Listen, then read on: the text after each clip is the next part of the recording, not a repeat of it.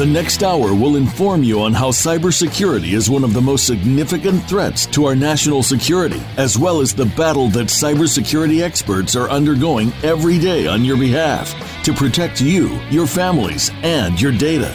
Welcome to Task Force 7 Radio with your host, the President and CEO of Task Force 7 Radio and Task Force 7 Technologies, George Rettas. Hello, everyone, and welcome to episode number 87 of Task Force 7 Radio, the voice of cybersecurity. I'm your host, George Rettas. I want to emphasize that all opinions expressed on the show are my own. I'm not my present or past employers. I will never disclose any sensitive intelligence that I've been privileged to as a result of my current employment, and I will never knowingly disclose any classified information related to any security clearances I presently hold or have held in the past with the United States government, and nothing I say during this show should be construed as legal or financial advice. So before I get started, a reminder to our listeners, you can go online at the Cybersecurity Hub and read a recap of tonight's show and get other up-to-date cybersecurity breaking news at their very cool website, www.cshub.com. The Cybersecurity Hub is an online news source for global cybersecurity professionals and business leaders who leverage technology and services to secure their networks. The media professionals at the Cybersecurity Hub are dedicated to providing the latest industry news, thought leadership, and analysis in the cybersecurity space. So again, to check out a recap of tonight's show and get other up-to-date cybersecurity breaking news, go to the Cybersecurity Hub at cshub.com. That's the Cybersecurity Hub at cshub.com. So we had a great show last week with Kate Fazzini. And see, I love having Kate on the show. I love having her on the show because she is always on the cutting edge of the cybersecurity news cycle because that's what she does for a living. And she talks to some of the biggest players in the industry on a regular basis. And so that gives her a breadth of knowledge on a variety of different topics in the cybersecurity space, no matter what vertical you're talking about. She always has something very intelligent to say. And so her knowledge about these issues is very broad. And that's why I like having her on. And that's why we're going to have her on again tonight in just a little bit. So we're going to do back-to-back shows with Kate Fazzini. So we covered a lot last week. We covered the crazy situation down in Baltimore where the city was hit with a ransomware attack.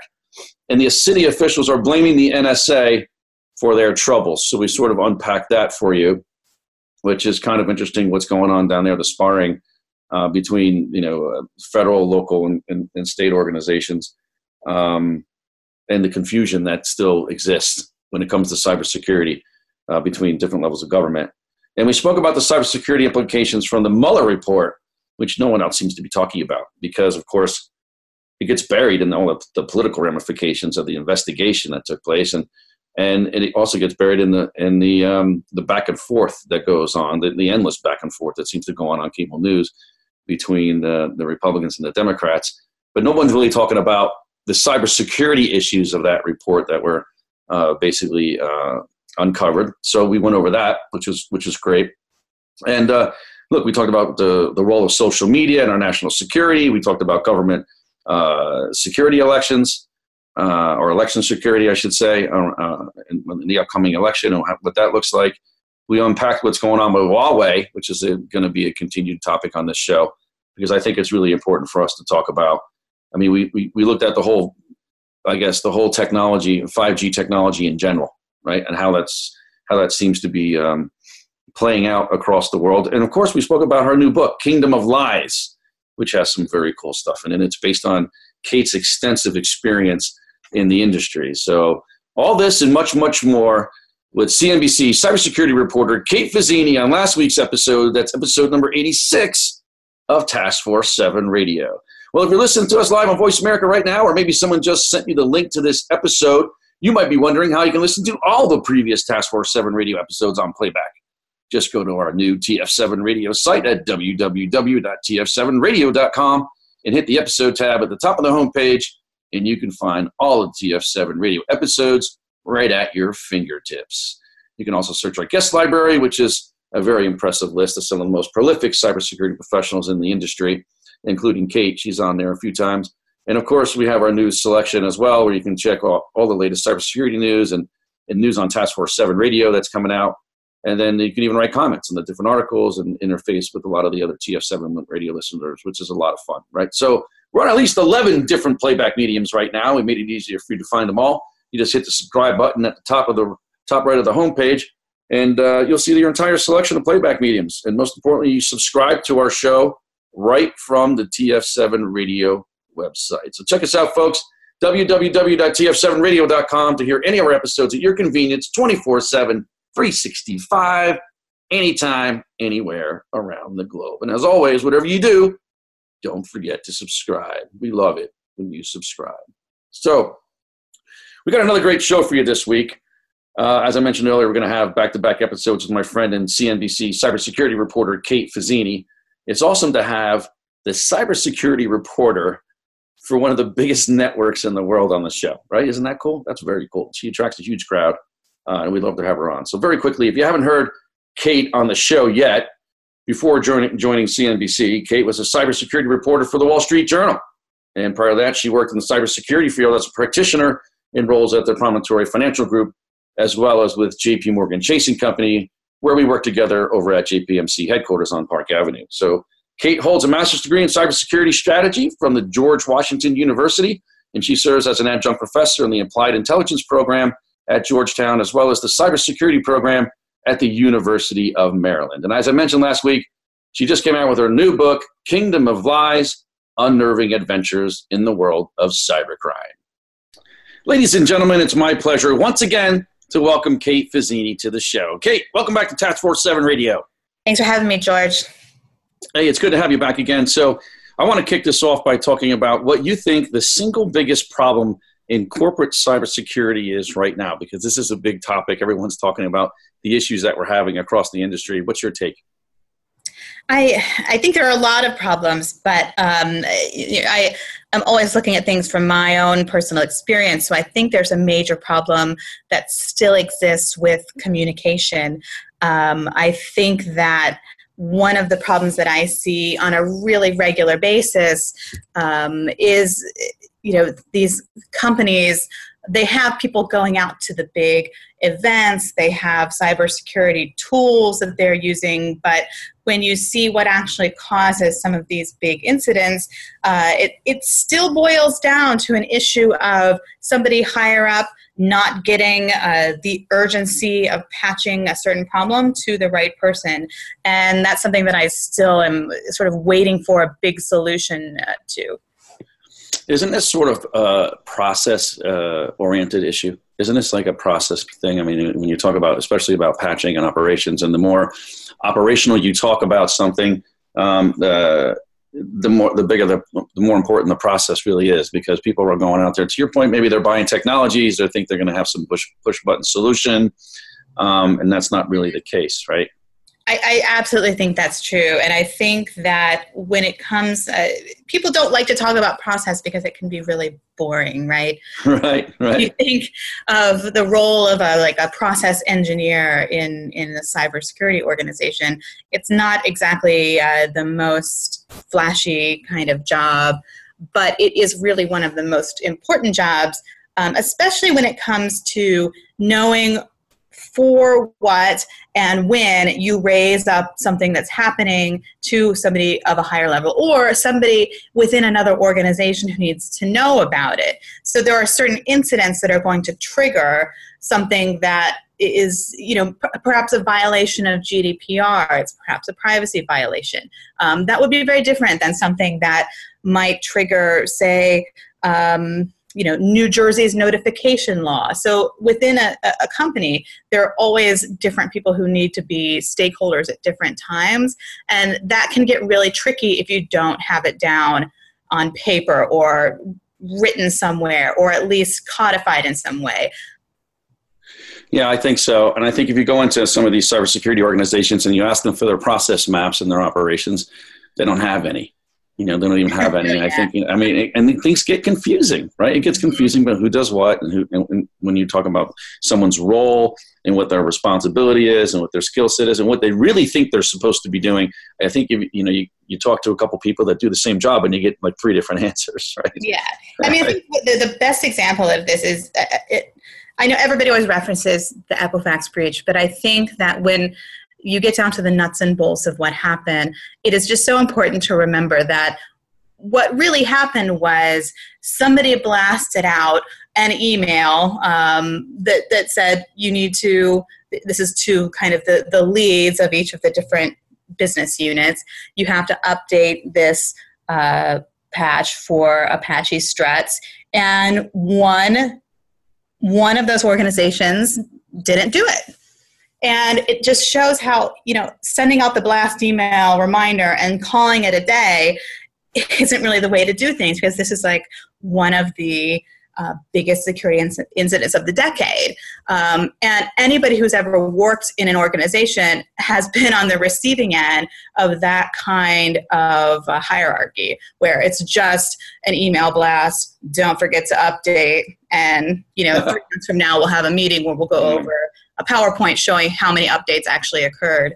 That really killed them, and it's something that I think happens every day at most companies. And I think it depends on the background of the CISO and some of the other people in charge of the organization. But in my experience, if they're more technically oriented, if they're engineers, right, they're technologists, they're going to be resistant to putting in a process improvement team inside the cybersecurity space. Some of the teams I've recently worked for, they've done that, and kudos to them, because they've actually, started a new team inside the cybersecurity team to work with the larger, process improvement folks and the control folks in the enterprise. And I think that's a great idea. I think that's a wonderful idea. And if cybersecurity teams do that more often, I think we could really start to cut down little by little on some of these mistakes that are being made. What about cybersecurity in the government? What is it any different there?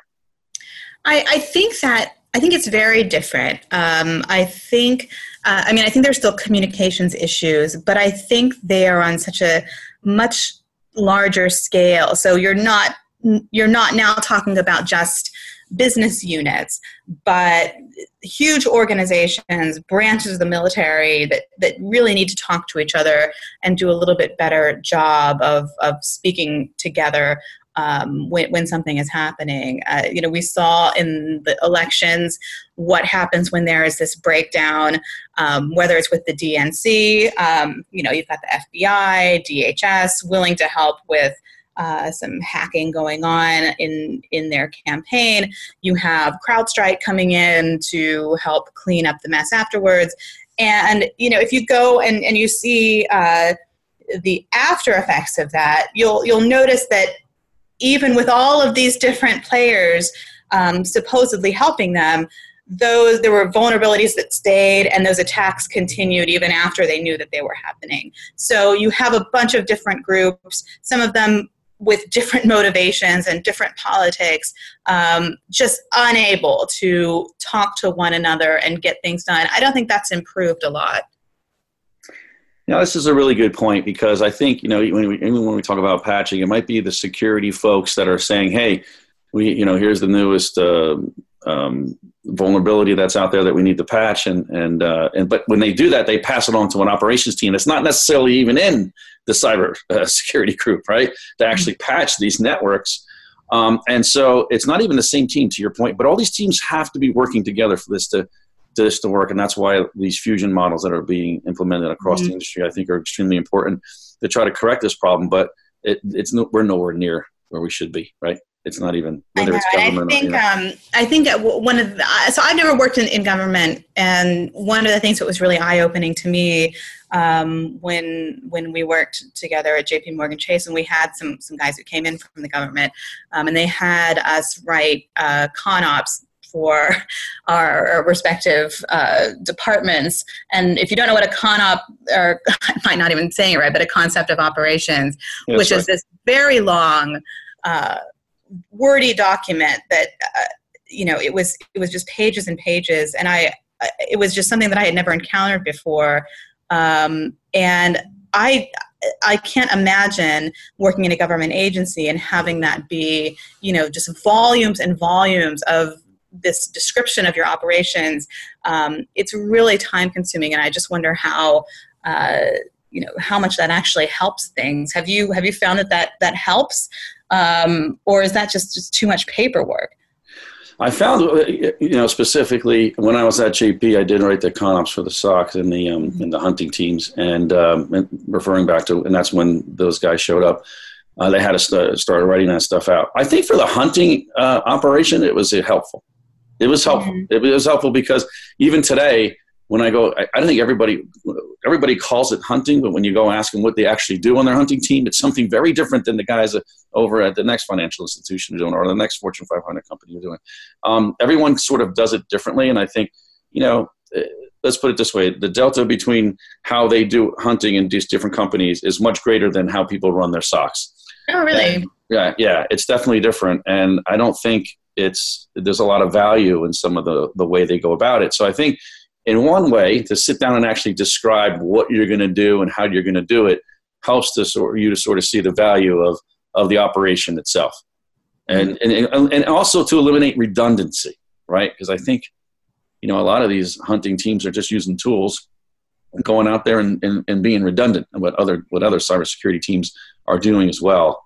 They might try to identify it as something at a higher level or something like that, but it really isn't. I think when I think about hunting, I think about guys with real skill sets in terms of operating systems to be able to go in there and manually see anomalies in the operating system, to see traces or identify the adversary in your network and do things that tools can't do and automate. And so I see that as a very special skill set that I guess a lot, more so the government employees people coming out of the government have those skills more so than corporate folks. So I think in some respects it could help, but it has to be done right, like anything else. If you don't do it right, then it's useless, right? Yeah, it's one thing that I'm curious about asking you actually is here we go. I know I can't help it. I'm not used to being asked the questions. I've said that before. But for the hunt teams, what do you think is the kind of case study of an organization that should have an internal hunt team versus one that should be outsourcing it? Because there's so many really, I think, strong players in the third-party provider market for hunt services or red teaming. Yeah, so in my opinion, the perfect scenario would be if you have a hunt team that went in and identified the presence of the adversary that your tool set did not, right? And that would be for instance, we would prioritize things. You got to remember, these guys could be playing on live systems. So this is where the conversation comes in. This is where everybody gets upset. No one wants a bunch of guys poking around their production systems, and mistakes have been made, right? Mistakes have been made, and systems have been brought down, and heads have rolled, right? And so this has happened in other organizations. So you have to be very, very meticulous. You have to have a tremendous amount of trust in the team that you're building around it, and you really have to start from a risk. Everything has to be risk prioritized, and you got to start from something that's if they break this, it's not going to be the end of the world. If you're just building your team, I know we used to take a look at possibly the security guards on the midnight shift, to start out just to see what if we saw anything, because a lot of times you have a bunch of employees that might be surfing the internet. And, we all know that, when you surf bad sites on the internet, bad things can happen to your computer.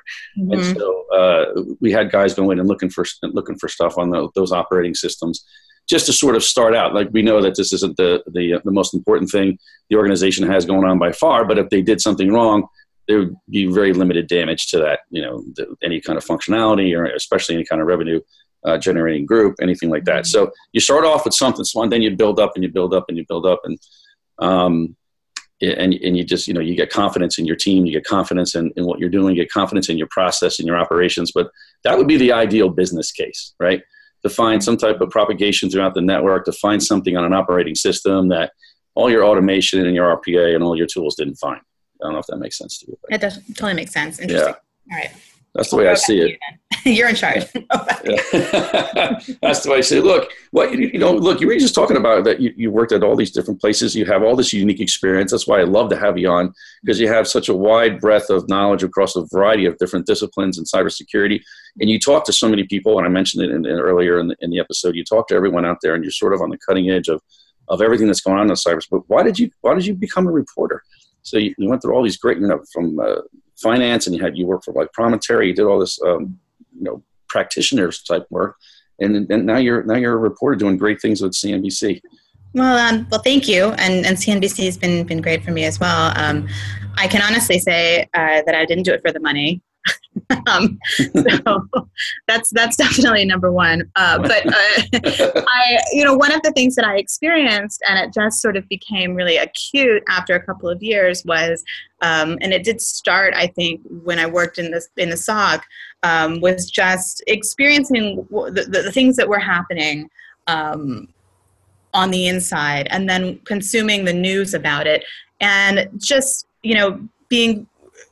having it be very clear that a lot of the information was wrong, but more importantly, that the coverage was so often focused on things that just had very little impact on people's lives or on business.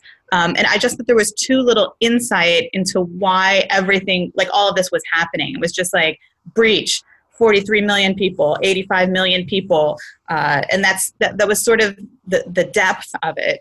And as I really thought about what is the thing going on in cybersecurity that really hurts business, that was not the thing that was being reported. And also the stuff that really hurts consumers, things like wire fraud, that you will lose hundreds of thousands of dollars if you're a small business owner or you're selling a home to this type of fraud that involves phishing. It's very simple, but that is what really cuts deep to actual people. Losing, your social security number even, or certainly losing your credit card number, isn't something that has a really deep cut for most people. And so I wanted to get to those stories that were really affecting actual human beings. And whenever I have people who are readers who call and they're very upset because they were the victims of something, it is always something that involves them losing a lot of money that they can't get back, that involves, a stolen identity that is stolen for years and they can't untangle themselves from it. And those are the kinds of stories that I want to be able to tell. So I think this is very, very helpful to our entire industry. And I think we need more people like you in the as reporters and in the media industry, because I think that when I watch TV and I'm watching cable news on some stations and someone will come on and they'll say something, you're right, they just hit the broad strokes. So here's the numbers, here's how many people got breached, here's how much money, here's the next meeting, here might what happen. And, and sometimes you might hear a follow-up on how you can protect yourself or, protect your credit or something like that. There's not a lot of talk about root cause analysis and education. There's no impact on the market. And I think that's what you bring to the table, and it's awesome. And I think we just need more people like yourself. It's a great decision, to go there. I think it's awesome. But what about cybersecurity education? What about, the talent crisis and how we educate the marketplace and everything that's going on with that? So I teach in the Applied Intelligence program at Georgetown, and it's a really great program, and I'm really grateful to be a part of it. But it's also a non-technical program, and for people who are more like me, who kind of fall into a skill set of like a program manager, communications specialist, that sort of thing. So I think as I've been talking to a lot of CISOs about the kinds of skills that they need, I keep getting a lot of feedback about I need people who have really good engineering skills, really specific threat hunter type of skills, really just very good use of the different kinds of tools in the space, the Splunks, and whichever other tools that you happen to be. I think Splunk is one that comes up all the time.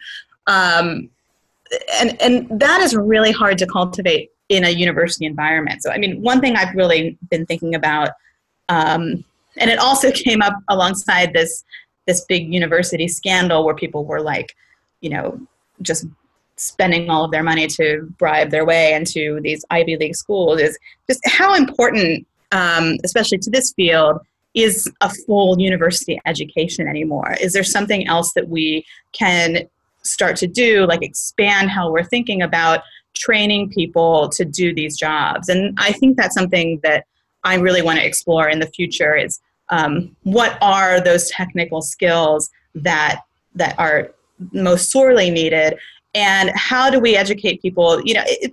I think that it can be kind of a vocation. I think that there are a lot of people out there who could do some of these jobs and not even have to go through the whole university process. And then you have this very lucrative 6-figure career that you can build on. I don't see that a 4-year master's level education is necessary for some of the really critical jobs we need to fill.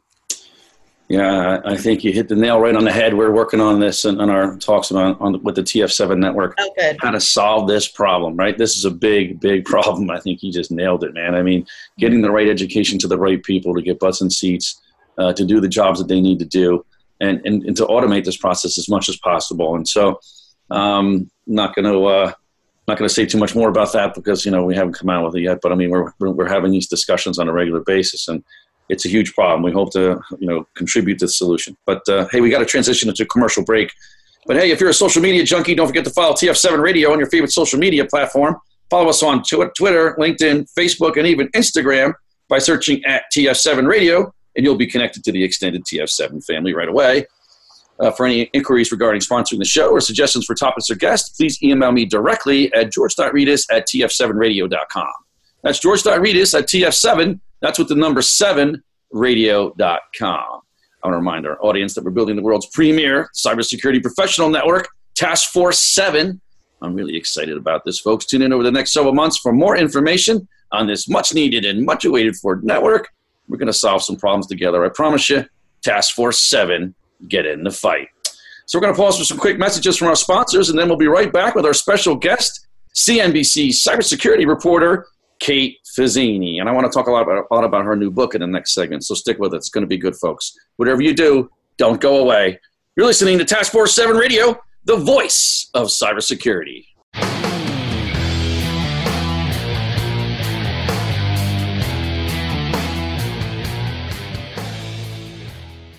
Become our friend on Facebook. Post your thoughts about our shows and network on our timeline. Visit facebook.com/Voice America.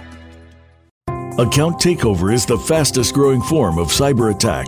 Criminals exploit compromised accounts for financial gain, often causing irreparable and long-term damage to finances and reputation. Many companies think they're protected. They believe using a password manager, multi-factor authentication, behavior-based technology, password rotations, or solutions that scan the deep and dark web is enough. Yet the account takeover problem only continues to get worse. SpyCloud combines human intelligence and automated technology to prevent account takeover for your customers and employees.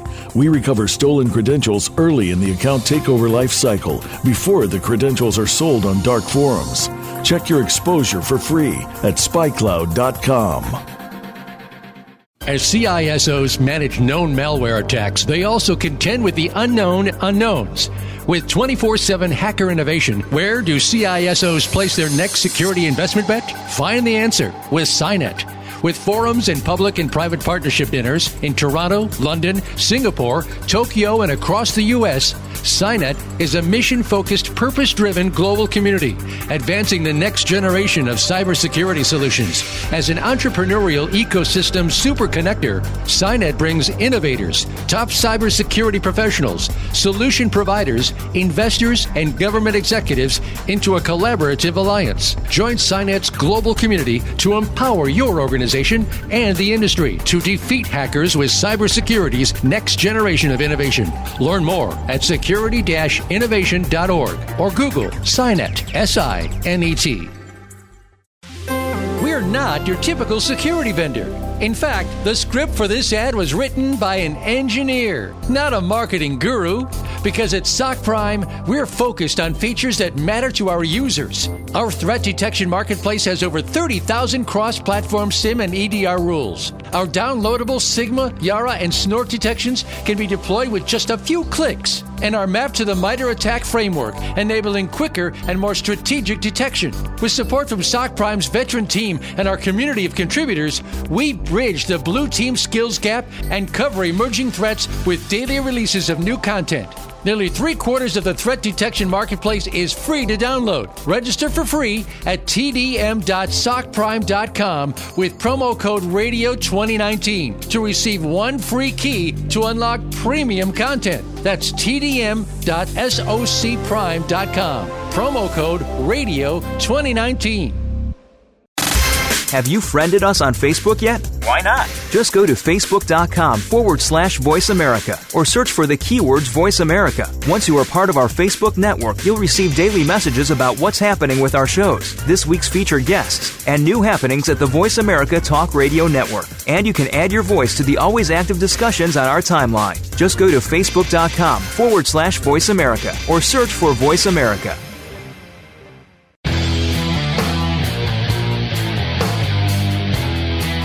You're listening to Task Force 7 Radio with George Rettas. If you'd like to find out more about our program, please visit the website at taskforce7radio.com. Again, that's Task Force 7 with the number 7, radio.com. Now, back to this week's show. Here again is your host, George Rettas. Welcome back to Task Force 7 Radio, the voice of cybersecurity. We're back with our special guest, CNBC Cyber Security Reporter, Kate Fazzini. So, Kate, last episode we didn't get really to talk too much about the book, and I want to dive into it a little bit deeper here because it's really interesting, and I want people to hear about what you're writing. And so, look, just tell us about your book in general. Sure. So, the book is of 4 key people. 3 of them are cyber criminals from China, from Romania, from Russia, and then there is one U.S.-based individual who's a person who's a cybersecurity professional, going through a great deal professionally, going through a great deal of stuff having to do with breaches, and we see how their lives intersect. We see how they kind of go back and forth between good and bad, and then all of the many different kinds of characters that they have in their lives who also are very influential. So just telling that story from the very ground level individual point of view. So this is interesting. I mean, why write the book now? How about the timing of the book? Is there anything special about the timing and release of the book, or you just now's the time that you finished it and had your thoughts together and you put it out? Well, that's a little bit of it. I think there's a little bit of that with every book. Right. But certainly, we have a lot of problems that we need to solve in cybersecurity today. We're not solving them. When I went to, it was for many of the same reasons that I said earlier in this conversation about wanting to become a journalist, because I saw that we sort of collectively keep doing things the same way or thinking about things the same way. So, for instance, I see a lot of cybersecurity marketing and cybersecurity literature out there as it's like a blunt instrument. It's just hammering away at the exact same talking points year after year. You get this at Black Hat. Marketing material always looks the same problems, same solutions, maybe slightly repackaged.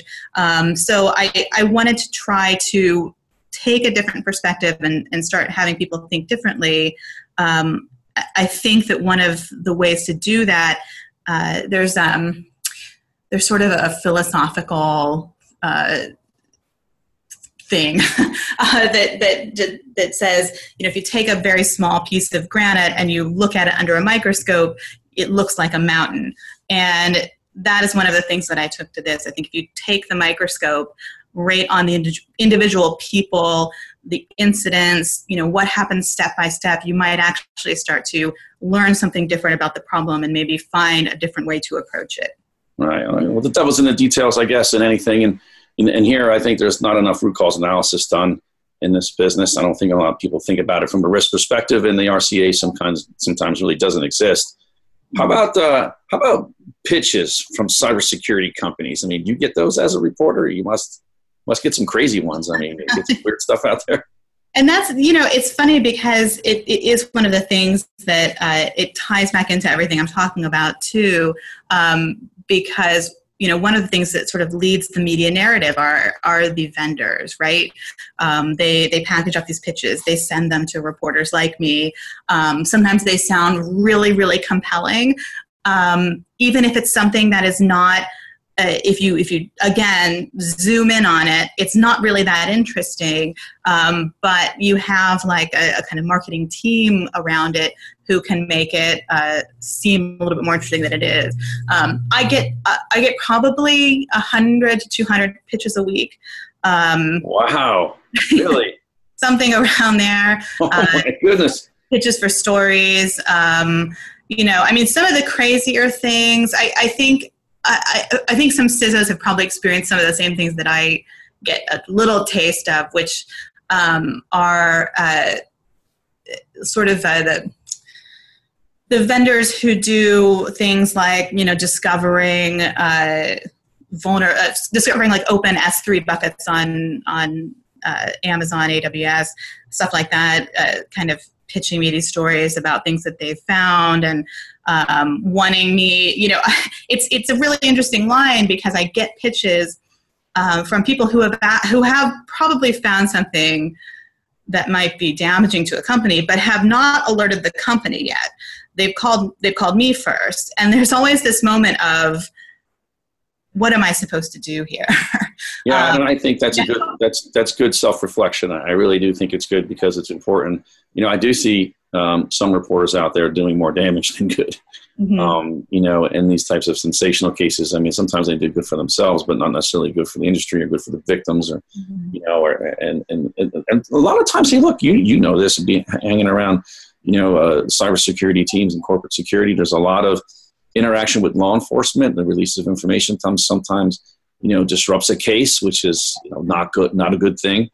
Being a former federal agent, and when some information gets out there before we want it to get out there, that changes bad guy behavior. When bad guys' behavior changes, that makes it more difficult for us to to determine attribution or to even follow them if we did have attribution, to monitor them. So that whole intelligence gathering operation could be disrupted. So there's a lot of things to consider, and I think that's what you just said there comes from someone that used to be a practitioner that knows. I don't think there's a lot of self-reflection out there in the industry from other reporters, and hopefully you'll be able to, get them to follow along. I think that it depends. I mean, I think the problem that I often have is that the thing that I'm being sold is not really a very interesting story. If for instance, somebody had brought me the Equifax news before that had hit media, given what we know about their reaction to it and the fact that they weren't, let's say in March of 2017, somebody said, hey,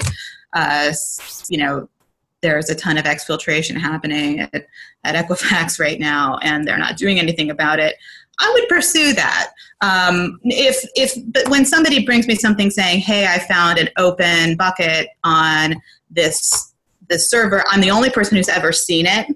It's a bunch of old information that is totally irrelevant. But the company is a big company that is going to get a lot of headlines. I'm going to definitely pause and say, just call them. Just call the company.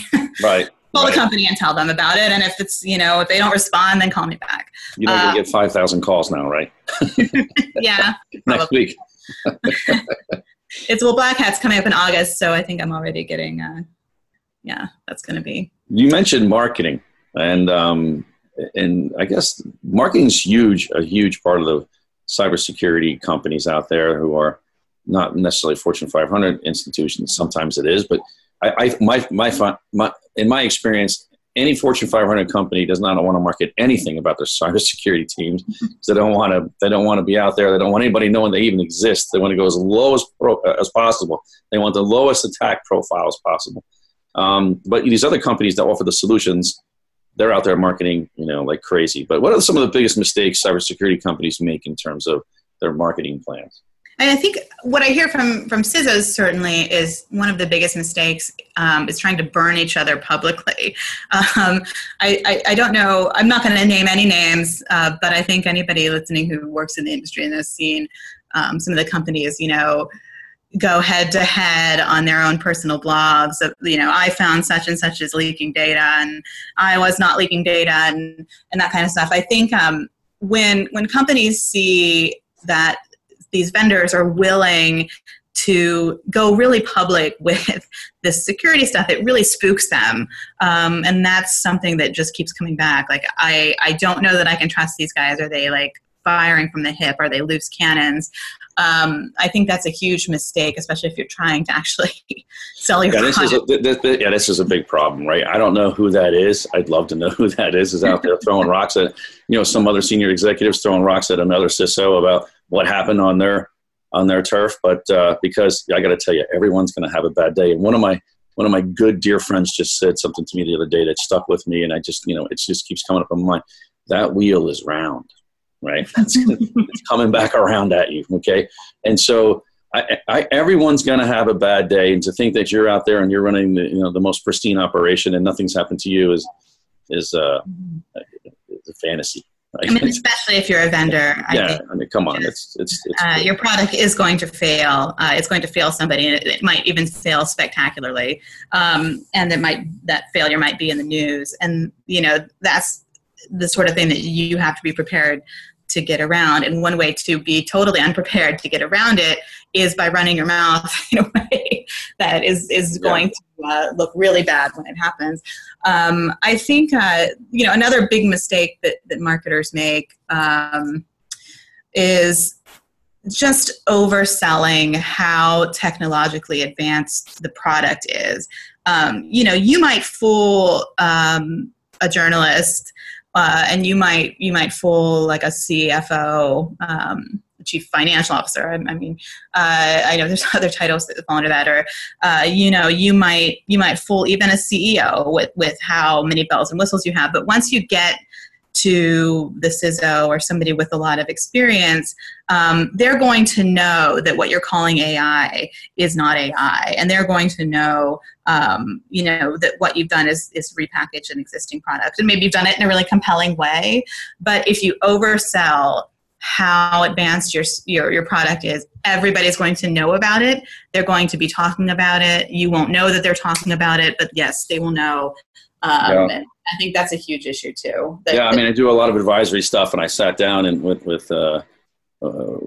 some company executives last week, and we were sitting down, and I said, "You do understand what you're calling artificial intelligence really is not artificial intelligence, right? And if you get called out on it, it's going to be a little embarrassing. You have to, make sure that we, know what we're talking about from the beginning. And if you're going to name something, you got to really identify this from the beginning. And I think people will appreciate the fact that the difference between automation and RPA and machine learning and artificial intelligence, and people just throwing out these words that it don't really is not really existent in the tool itself. So, absolutely. And you also don't. I'm sorry, but the one thing I'm going to say there is that they are also saying, this is artificial intelligence, and you really need it, without explaining, I think, sufficiently why a company needs artificial intelligence or machine learning. To say that it is a really high-tech thing that you just have to have without saying, and here's why, I think that's a huge mistake, because eventually somebody down that line, when they're doing audits, is going to look at that product and say, why do we need this? Maybe we have something that already exists, or maybe we don't even need this kind of capability in the first place. Maybe it's actually too much for us. Maybe we should have outsourced it to a third party, whatever. I think that they have to make that actual business case and not just say, like, obviously you need AI. Yeah, they do. And I think they need even further discussion and talk about the new risk that these emerging technologies introduce into the environment that no one else is really talking about. And then people get burned during these implementations, and they have egg on their face sometimes. Yeah, absolutely. Right. Yeah. So, I think the optics are end to end. And I've been lucky enough to be around some very, very talented executives that have given me insight into exactly how to approach these things. And I've learned a lot from them on this. So I think this is definitely a big problem that people need to address. So what are some of the more crazier stories that people tried to sell you? I mean, do you have any good, like, really, really, like, off the wall stuff out there people calling you about? I think there's been more than once that people have tried to indicate that there has been a breach at the company that I'm working at. And I'm always very it makes it very complicated. And I will usually, if it's something that needs to be handed off to, that actually needs to go to a reporter, I will just hand it off to another one, because I'm like, I can't have people calling me as a practitioner to report something, and then also as a reporter with the idea that I might report on it, and it's also the company that I work for. So, those always, I would say that's not the craziest thing. But I guess there's other issues to conflicts of interest, I would say. Absolutely. Right? Yeah, you have to talk about. So complicated and a little bit of a minefield there. Very. Yeah, it's really, and there's so many different things, and I try to do the best ethical thing that I can in any of these situations. And you're talking about Black Hat before, and you still think these cybersecurity conferences are valuable. Which ones are your favorites? I think that, there's a couple of them in New York. There's, I think it's CIIS that's up at Fordham this year in July that I'm really looking forward to. It's very law enforcement heavy. I haven't been to Black Hat in a couple of years. I'm actually going again this year. And the reason I haven't gone is, the thing that I want to know the most is I want to know what the CISOs are buying. Like, if I can't go there and talk to the buyers themselves, and maybe it's not the CISO, whoever does the relationship, whoever does the buying, I would like to know like what they're buying, what the products are, they're most interested in, what they need today in 2019. But what I get as a reporter when I go to some of the really big conferences is just endless marketing. Right. It's so overwhelming, and I have yet to really find a lot of like things that are of interest. What is definitely not of interest to me is the latest hacking demonstration. That kind of stuff. It makes for a catchy headline if they're going to hack a Jeep. I remember that, it's interesting when these guys do some of that stuff on stage, and some of the DEF CON stuff too, which is related. But from a practical point of view, I really just want to go, I would really just like to find out what CISOs are actually buying. And I usually get better information by actually talking to them any time of year than trying to chase them down at the conferences when you've been to these conferences. I mean, the people doing the buying at these conferences are so overwhelmed that it's just impossible to get on their account. You can't navigate through the environment. There's too much noise, and it's too much. It's very, very difficult to decipher which one of these tools and the differentiation between the tools and the value they offer, and to identify the redundancy and some of this stuff. I mean, it's just really, you have to have a full-time team working on it nonstop. I mean, going out to a conferences, and it's going to make some introductions, get some face-to-face time, but you really have to have an innovation team, and a lot of very sophisticated companies do. More complex companies do have innovation teams working 24/7, year-round, or working year-round full-time, I should say. But if you don't, then it just really comes convoluted, and it's just really difficult to decipher, to go out there and have this process of distillation and abstraction of information from a conference. That's actionable, right? I mean, in that case, in your opinion, what is the purpose of executives going to these conferences today? I mean, I know a lot of people will say that they get a really good networking out of it. That just everybody goes and they get a chance to see all of their friends. It's face to face. No one goes inside the event that I know. Oh, really? No, they don't go inside the event. They actually get hotel rooms and they just line up outside the event. They do meetings nonstop all day. They rent these big, conference rooms in the hotels, and they set up these meetings way ahead of time, and they just go one after the other. Boom, boom, boom. Like, these senior guys from the bigger companies, they don't go into the event at all. They just go to the city and set up everything outside of the event. I've had a lot of guys on this show say that too. A lot of guests on the show say, look, we don't even go inside the event anymore. I can't. The floor is just enormous. The floor is so big.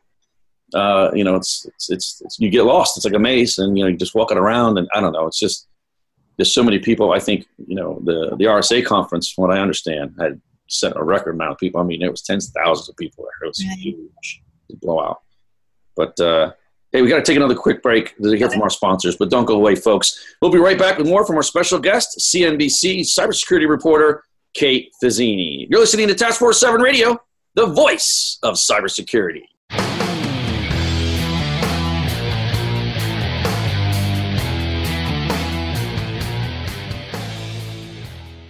Become our friend on Facebook. Post your thoughts about our shows and network on our timeline. Visit facebook.com/Voice America. Account takeover is the fastest growing form of cyber attack. Criminals exploit compromised accounts for financial gain, often causing irreparable and long-term damage to finances and reputation. Many companies think they're protected. They believe using a password manager, multi-factor authentication, behavior-based technology, password rotations, or solutions that scan the deep and dark web is enough. Yet the account takeover problem only continues to get worse. SpyCloud combines human intelligence and automated technology to prevent account takeover for your customers and employees. We recover stolen credentials early in the account takeover life cycle before the credentials are sold on dark forums. Check your exposure for free at spycloud.com. As CISOs manage known malware attacks, they also contend with the unknown unknowns. With 24/7 hacker innovation, where do CISOs place their next security investment bet? Find the answer with SINET. With forums and public and private partnership dinners in Toronto, London, Singapore, Tokyo, and across the U.S., SINET is a mission-focused, purpose-driven global community, advancing the next generation of cybersecurity solutions. As an entrepreneurial ecosystem super connector, SINET brings innovators, top cybersecurity professionals, solution providers, investors, and government executives into a collaborative alliance. Join SINET's global community to empower your organization and the industry to defeat hackers with cybersecurity's next generation of innovation. Learn more at security-innovation.org or Google SINET, SINET. Have you friended us on Facebook yet? Why not? Just go to facebook.com/Voice America or search for the keywords Voice America. Once you are part of our Facebook network, you'll receive daily messages about what's happening with our shows, this week's featured guests, and new happenings at the Voice America Talk Radio Network. And you can add your voice to the always active discussions on our timeline. Just go to facebook.com/Voice America or search for Voice America.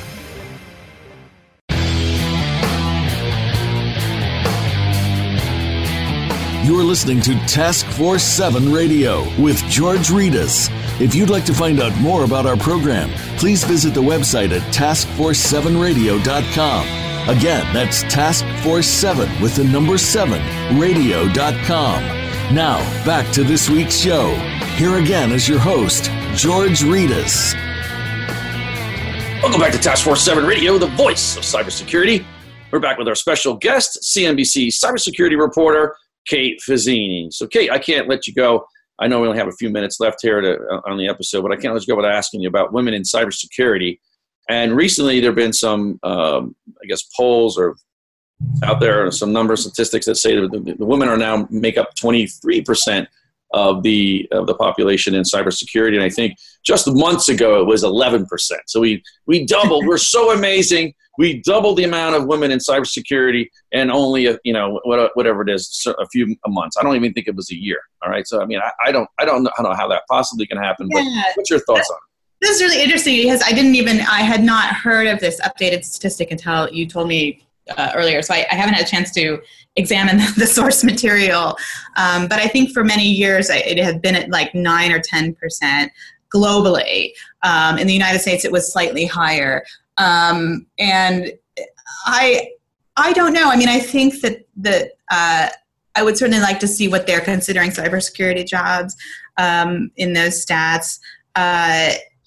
But it's also, I have been out of the practitioner role for about 3 years now. And so who knows, maybe things have really changed dramatically. I think it's a really difficult, it's really difficult to change those demographics, but I do think it's very important, especially because we have such a shortfall of people available.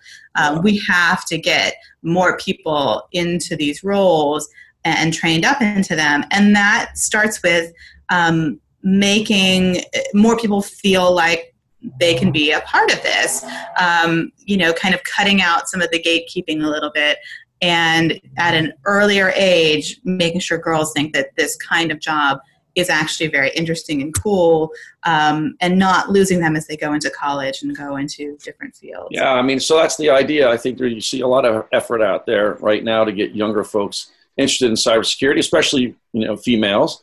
I think the Girl Scouts have some programs together. There's all kinds of ideas going on, which I think is fantastic, because if you go into a computer science class at a major university, it looks like a fraternity in there. I mean, there's really not a lot of women in there, and that's representative of the field itself, right? And so we're trying to change that at a younger age, because we need that brain power, because we don't have enough people, and obviously to fill these seats, and we need young females to be interested in this industry to contribute to solving the problem that we're having, because it's very, very important. Very important it's to our critical infrastructure, to our national security.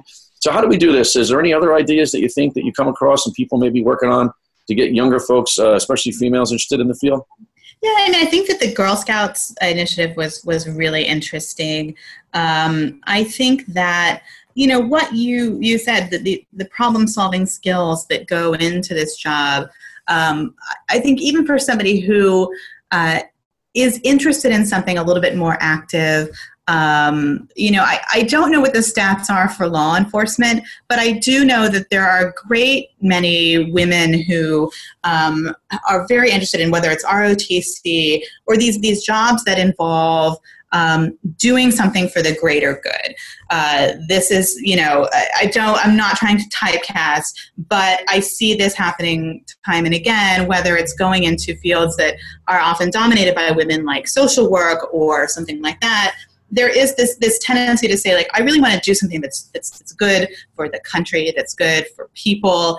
And there are so many elements of cybersecurity that fall into that. I think a lot of people coming from the military especially are a good example of that, who transition so well, because even if they're going into a private sector job, they still have that desire to be a part of something that is protecting the country and protecting people. So if you're at a financial firm, you're protecting their finances, even if you're in insurance or healthcare. It's a very interesting role, and I think presenting it that way is really important. I do know that because of the government shutdown this year, many of the government agencies missed the really critical recruiting period that was happening during that time. So I think making sure we don't miss anything more along those lines is really important too. We just have to kind of keep rolling and getting people interested in these jobs. Right. So you teach in major universities. You have a lot of experience doing that in more than one university. What are colleges doing right in cybersecurity, and what are they doing wrong, in your opinion? I think, I think that the really flexible degrees are the right way to go. And my experience when I was teaching at UMUC at the University of Maryland, so many of the students were coming from military backgrounds, government service backgrounds already, and just super dedicated people, really wanting to improve themselves, really wanting to, get into a field that they knew was going to be growing. I really felt like, these aren't the people who are full-time on-campus people. It's the same thing at Georgetown. But they are the people who went out, maybe did a couple of years either in the military or working in a company, and said to themselves, actually, I want to focus on this. I think that offering a really diverse selection of whether it augments what you already have as a degree or trains you up into a bachelor's or a master's degree, I think those are really, really important, because the people you're attracting are people that really want to do this stuff. They're going to also get those degrees a lot quicker and get into the workforce quicker. So one last question, and I can't resist this because, obviously, I was a former federal agent with the Secret Service, and I did a lot of investigations with the cyber criminals. And you do a lot of stories on the prosecutions of cyber criminals. You wrote about it in your book. Do you think we're doing the right thing in terms of how we're approaching these prosecutions? Are we prioritizing our resource properly? We're going after the right people? right? And do we have the right relationships to go after the right people to get that global reach, to reach out and touch someone, the people that we need to, right? I know as a federal agent, you always wanted to reach out and touch some cyber criminals. But, but I think, I mean, it's so difficult to get to the prosecutorial stage of people anyway.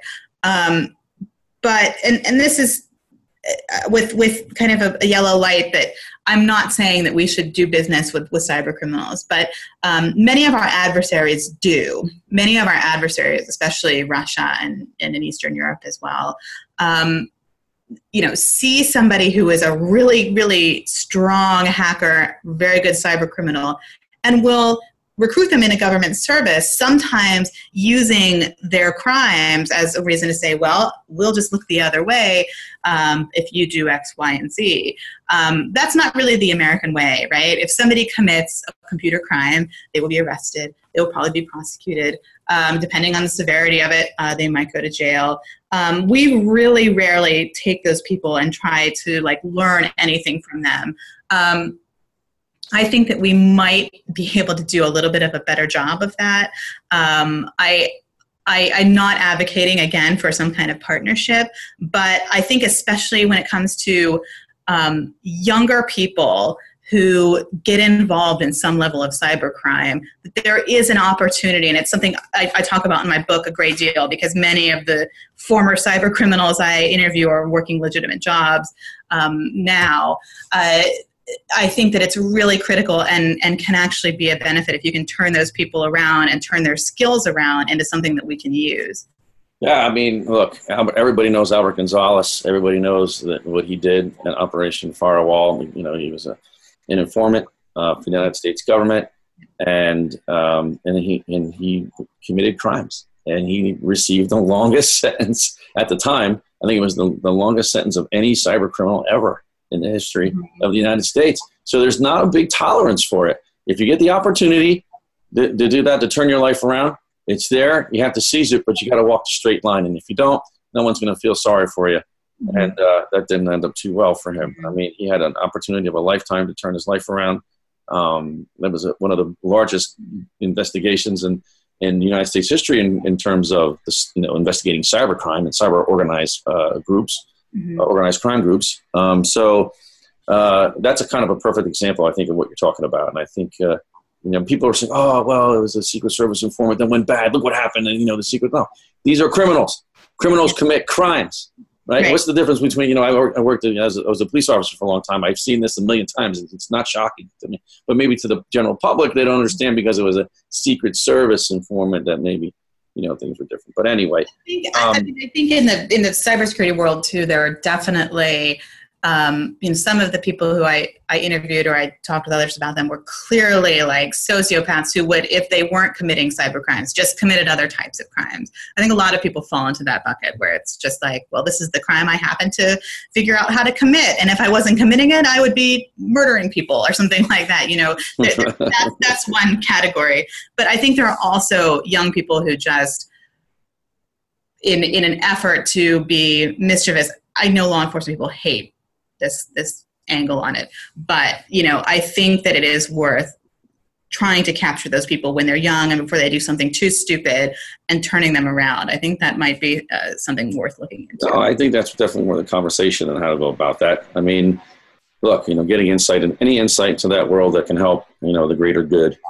And that's the way it's phrased, in terms of what is the greater good here, right?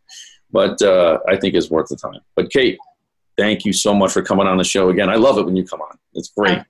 Anyway, I had such a good time. Thanks, George. I love being here too. Take care. All right.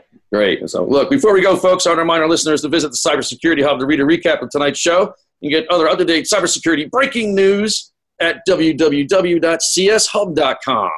That's the Cybersecurity Hub at cshub.com. Check it out, folks. Thanks for tuning in. You're listening to Task Force 7 Radio, the voice of cybersecurity. Stay frosty out there.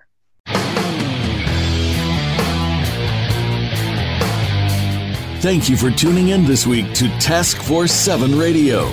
To learn more about Task Force 7 Radio, please visit our website at taskforce7radio.com. Be sure to join your host, George Rettas, again next Monday at 8 p.m. Eastern Time, 5 p.m. Pacific Time on the Voice America Business Channel.